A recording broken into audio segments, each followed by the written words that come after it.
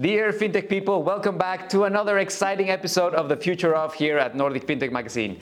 Today we're speaking with no other than Louise Ferslev, CEO and founder at Mymonii. Louise has a super interesting background that took her from competitive golfing all the way to FinTech founder. In this interview, we talk about financial inclusion for an underserved market segment that we don't usually hear much about. We also discuss the importance of building healthy money habits and how through technology, Mymonii is doing just that. We also talk a fair bit about Louise's entrepreneurial journey, the ups, the downs, and the things that she's learned along the way, and even about how TikTok may become the next competitive arena for fintechs and financial institutions to engage existing and future customers. I am sure you will love listening to Louise as much as we enjoyed talking to her. Well, Louise, thank you so much for being here. It's great to meet you and to have you here with us. Thank you for taking time to speak to us. Thank you. So let's just get started. Tell us about Mymonii. What is Mymonii? What's your value proposition? What do you do? Yeah, Mymonii is teaching kids good money habits or teens. So everyone between 7 to 18s, we want to give them good money habits early in life and understand what does it mean to save, earn, spend your money wisely, and now also getting the interest for investing. So that's like the basic of Mymonii, and it's an app, and you have your access as a child or teen, and then you have the parent view as well, where you can see everything instant, and you can set spend limits, and you can have the full overview of all your kids, and then the kids can have their own view in their app and see what's going on with their money. All right, so what's really interesting for me here is that young people has usually been an underserved part of the market for financial services. Why did you decide to go after that particular market?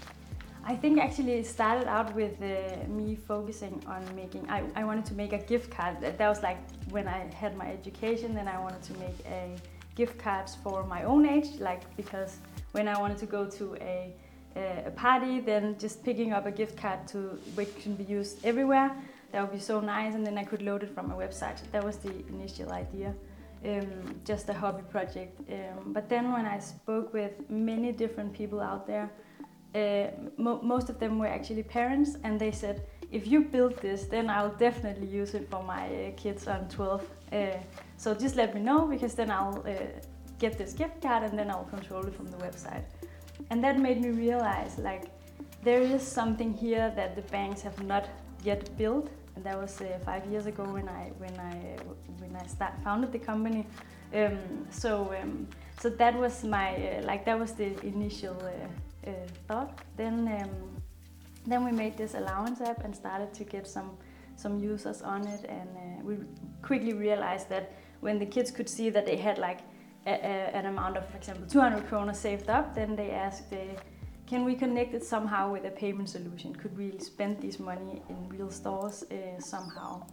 And that's where we went for finding a partner for the payment solution. So we went to some banks, we talked with Nets, we talked with different kind of players who could issue cards, and decided to make a partnership with Nets, which we learned a lot from, and have also closed down again 3 years ago. Okay. Yeah, so that was that's a lot of learnings there. Learned from partnerships between a small company and a huge organization. Right. Okay, and then we'll touch on those as well in just a moment. But something I'd want to try to understand is, it seems that the solution that you've created with Mymonii touches on a number of different problems. At least I can identify that there's financial inclusion, because it's addressing an underserved part of the market. There is the element of financial literacy, and well, perhaps also wealth democratization, if we're talking about investment and that sort of thing. What was the main problem that drove you to say, okay, especially when you spoke to the parents, what was the problem that they were identifying as the main problem that needed a solution? Actually, back when I founded it, it was more the fact that you didn't have cash anymore. So it was I want to give my kids money. I don't have cash anymore, but the kids don't have a card either. So and they don't have this overview. But then when we just thought, okay, then we can just give them a card. But then that wouldn't then they wouldn't understand anything. They would just spend and spend until it says stop. So I would say out of those three that you said, then financial literacy is definitely our highest priority. Right. But I do like with our newest feature with Mymonii Invest, I do like the fact that all the families can get access to this. Like you don't need a mom or dad being really wealthy or like being interested in investment to start with. You can just get started with Mymonii. Okay, and what were the main challenges that you found when you were trying to launch the product, given the fact that you already had received some feedback in regards to the demand for a product like the one that you were trying to create? Yeah, I would say that the main, the biggest struggle, at least if I should just pick one, because there are of course a lot, just to be honest, but the biggest struggles throughout the whole lifetime of Mymonii has definitely been to find the right partner setup. I would say that now we have partnered with Nets. Mm-hmm. We have had a partnership with a program manager who was like a middleman, and then an issuer was also a middleman to MasterCard. And now we recently switched to a setup with a new partner, a card issuer. And what I learned since when we founded it, a lot of things has happened in the fintech space around in Europe, and 5 years ago there wasn't the same options as there is today. Right. So I think like there is something about finding the right partner, but also timing wise, like when are you founding your company, because 5-6 years ago then it was a different world, very outdated solutions, I would say. Right. And so if we focus on financial literacy, why is that an issue? Why do people need to learn how to manage their finances at such an early age? I think that like what's happening in the society or in the world is that the fact that money is becoming digital and payments all over is being super easy. So you can just blink with your eyes or like double tap, and then you have already paid it and the products are on its way. I think there's a huge amount of there's a huge need for visualizing when did you spend money, and really showing what happens when you save up for a longer period, and what happens if you spend a lot of money every day. Then like getting that visualized in an app is very important now that money is just a number on a screen. Mm-hmm. Whereas actually cash that's easier to understand because you have it right. like physically, and then when they're gone, they're also gone. But if they're gone on an account, then it still feels like the same. It's a physical card, right? So yeah. Now, what I find really interesting is that perhaps many of us grew up without having sound money management habits. So I think I've read some studies that up to 88% of people in some European markets don't feel comfortable enough with knowing well enough how to manage their money. So when we talk about building healthy financial management habits, what would you say are examples of those habits? It's of course something about like, okay, I have this amount of money, I cannot spend more than that. So that's important, and also we have this saving goals feature in the app that shows like how far are you from saving up for an iPad versus a football, for example. So you can see it takes longer time to save up to an iPad. So getting that understanding of the value of things, that's a huge thing. But also thinking about, okay, so I have this amount of money available, and that's my decision to decide if I want to spend them on bubble teas or cheeseburgers every day, or if I want to like maybe do that once in a while and then go save up for something, or try to invest money and like see what is going on with my money if I invest them and wait and have the patience. So for us it's all about also for our users, that they can see this is my money and this is me who are in charge of them, and then just learn by doing. Right. Okay. So then the question I have now is that recently we've seen this uptake of NFTs and of Web3 and play-to-earn games, and it seems that the environment under which these trends are developing, they're geared mostly to young people, right? And one of the trends that we're seeing is fast money, is where people are creating NFTs and becoming millionaires overnight. Is that trend at odds with the type of financial habits that Mymonii is trying to build? I think it's a really interesting question, and we talk about it internally in Mymonii, when and if this will ever be something that we will focus on or think about. But for us, it's always this balance of us. We want to have giving them good money habits. We want to let them be patient and think about what to do, and not going for risky things. So we are. It's something that we haven't decided yet. If we can see that financial literacy equals all of the risky things that's going on, because we also seen some cases in the US for grown-ups where they have not young people have put all their money into some crazy risky stock and then just going bankrupt from one day to another. So I think for us it's really a balance to do it in a right way, to teach them good money habits instead of getting them into a debt one day. All right, and one of the things I found really interesting about what Mymonii is doing is that I saw that you're planning on having a presence on TikTok, which is a platform that traditionally has been completely neglected by financial services institutions. So what made you decide to actually go and use that as a channel? That is, it's of course we need to be on those platforms where people are, and that we have two target groups. So we have the parents, and they are mainly above 35, that's the youngest, and then up to 55-ish, the parents, and they are still the decision makers for under 18. And then of course we have the target group from under 18, so we have those two. And most of those from Generation Z, they are on TikTok right now, and what there's this kind of trend where they also look at very stupid and just purely entertaining stuff that is really weird and not educational at all. But they actually, TikTok is trying to promote educational content, different things, how to solve issues, how to solve school tasks and stuff like that. They go on TikTok and then they learn a lot from there. Wow. So they actually have something called Learn on TikTok, and they really try to promote educational content. Okay, well, that's really interesting. We should check it out. I haven't seen that.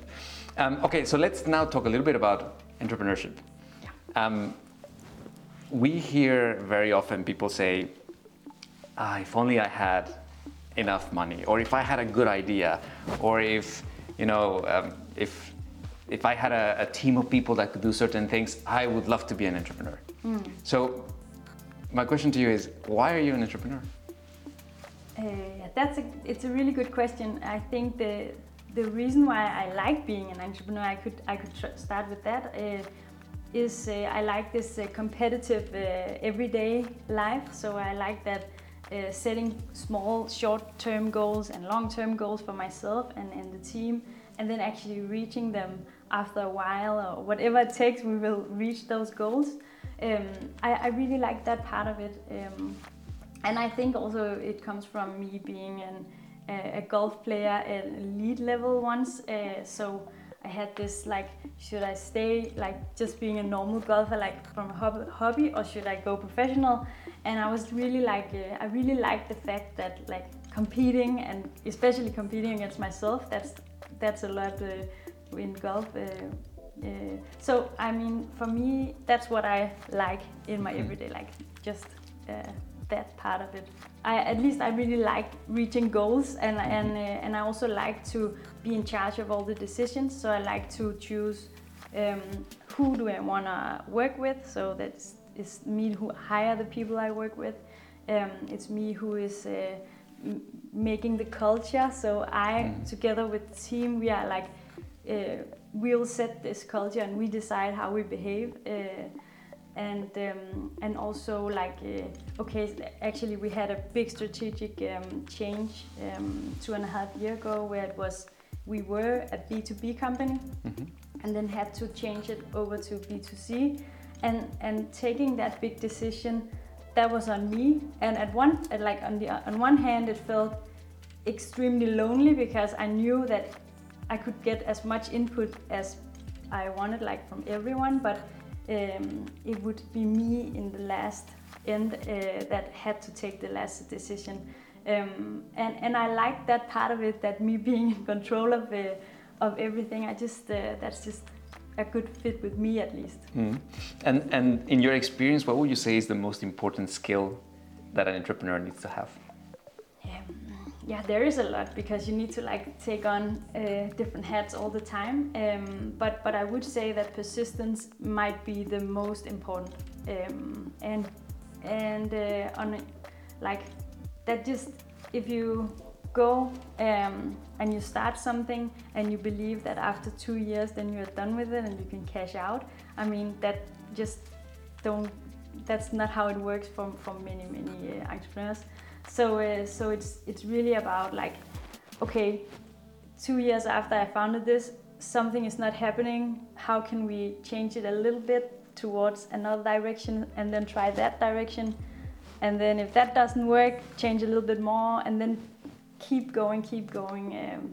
And that's something that I have experienced, but also those very experienced like serial entrepreneurs that I have as sparring partners. And like when I ask them what is the most important, they also say it's without a doubt just persistent, like keep going.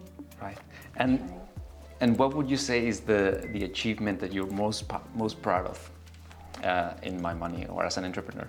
Yeah, I think that's always a hard question actually, but I have thought about it, and I would say that it was taking that big decision when we 2.5 years ago, when I had Eddie, my son, like he was 4 months old, and I was like having him here, and then on the side I also had to take this really big strategic decisions, because we were B2B and the team was focused on B2B, and we talked with the banks.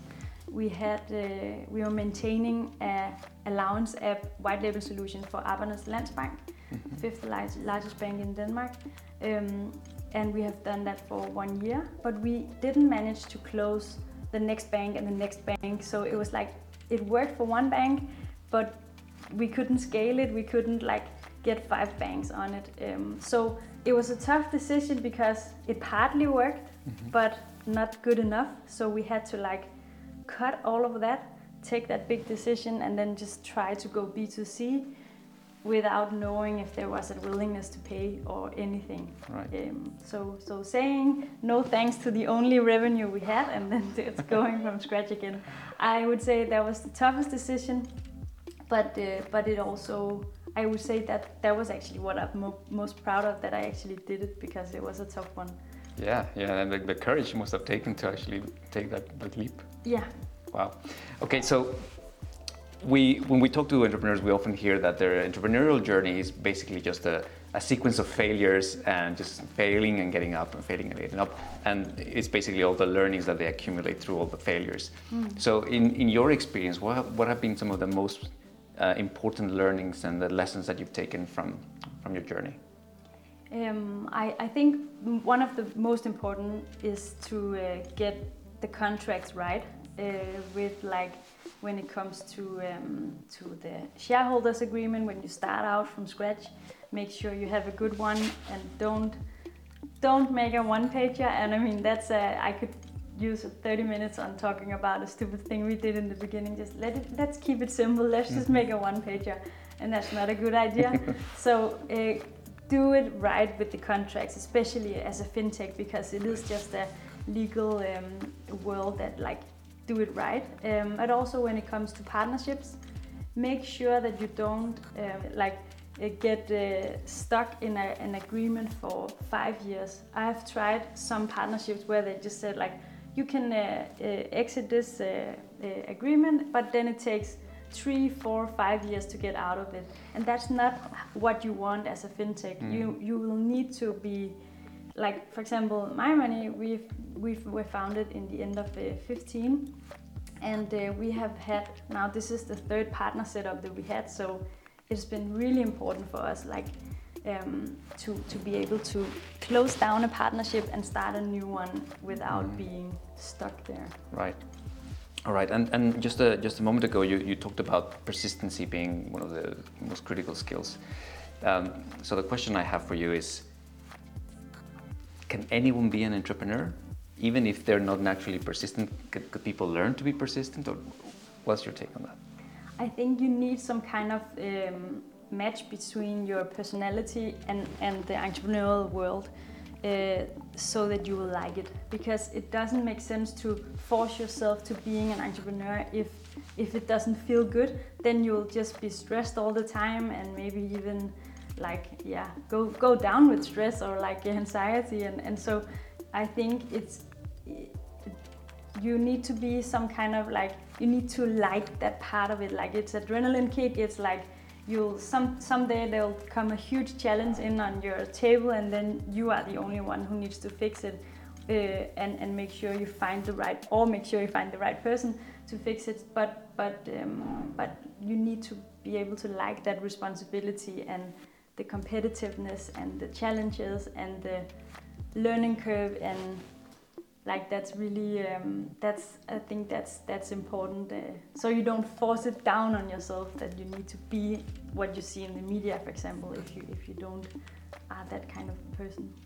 Okay, so let's say that someone who's idealized the whole idea of being an entrepreneur, that's just about to start their career, comes to you and says, would you recommend that I become an entrepreneur? What would you tell them?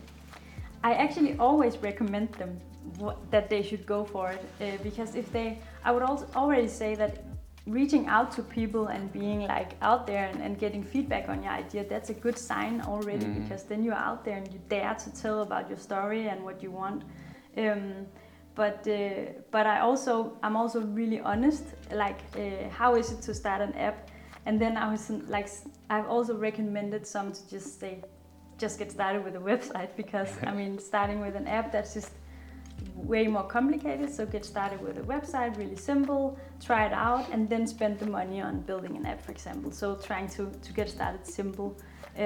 But it's more, when they come to me, I always encourage them, especially if they're women. Right. So, yeah. Okay, and then so what advice would you give to starting fintech founders about the journey that they have ahead? I would say be persistent, again, because there was an entrepreneur who once said to me, like, it takes 9 years to create an overnight success, and that's just a real fact. And if you see, like in the media, it's always like, and then we got to this valuation at so long time, and like trying to shorten it down. And I perfectly get that, because you want to show that you can prove traction in a really short period of time. But it also shows a signal to entrepreneurs that, okay, I need to succeed within the next 3 years, otherwise I can just throw everything in the trash. And I've seen, especially in fintech, it takes a lot of time in fintech to build a company, because you cannot just build a bank like this, and there's some like managing real money and dealing with real money that just requires more than just being a software company. So in that case, it is a bit different. So be patient, but also like go fast and all of that. But also don't be afraid if you didn't succeed the first 3 years. Just the other day, I also saw a post from one who had I won't mention any names, but just a really cool case where he has been trying for more than 4 years to get a partnership with a bank, and they've just turned him down, like said no. And then recently, I think it was 1 year ago, he got a license, and now he's ready to give the product that he's been working for to those customers that you want to give it to, and now it's just going crazy. Like, so there's just something about like you need the right partner, and it takes a while. Mm-hmm. It can take a while, and then when you hit it, you can hit it really great. So just keep going, but fintech is a more demanding space. Right, and just the last question. Let's go back to talking about Mymonii. Mm-hmm. What can we expect to see from Mymonii in the next 2 to 3 years? Yeah, we right now we are focusing on everything else than Denmark, which is a huge thing for us. Like, that's a huge change for us. So we are looking at expanding to Germany first of all, with the financial product, with the card, everything being halfway approved for that. So that's going to be really exciting.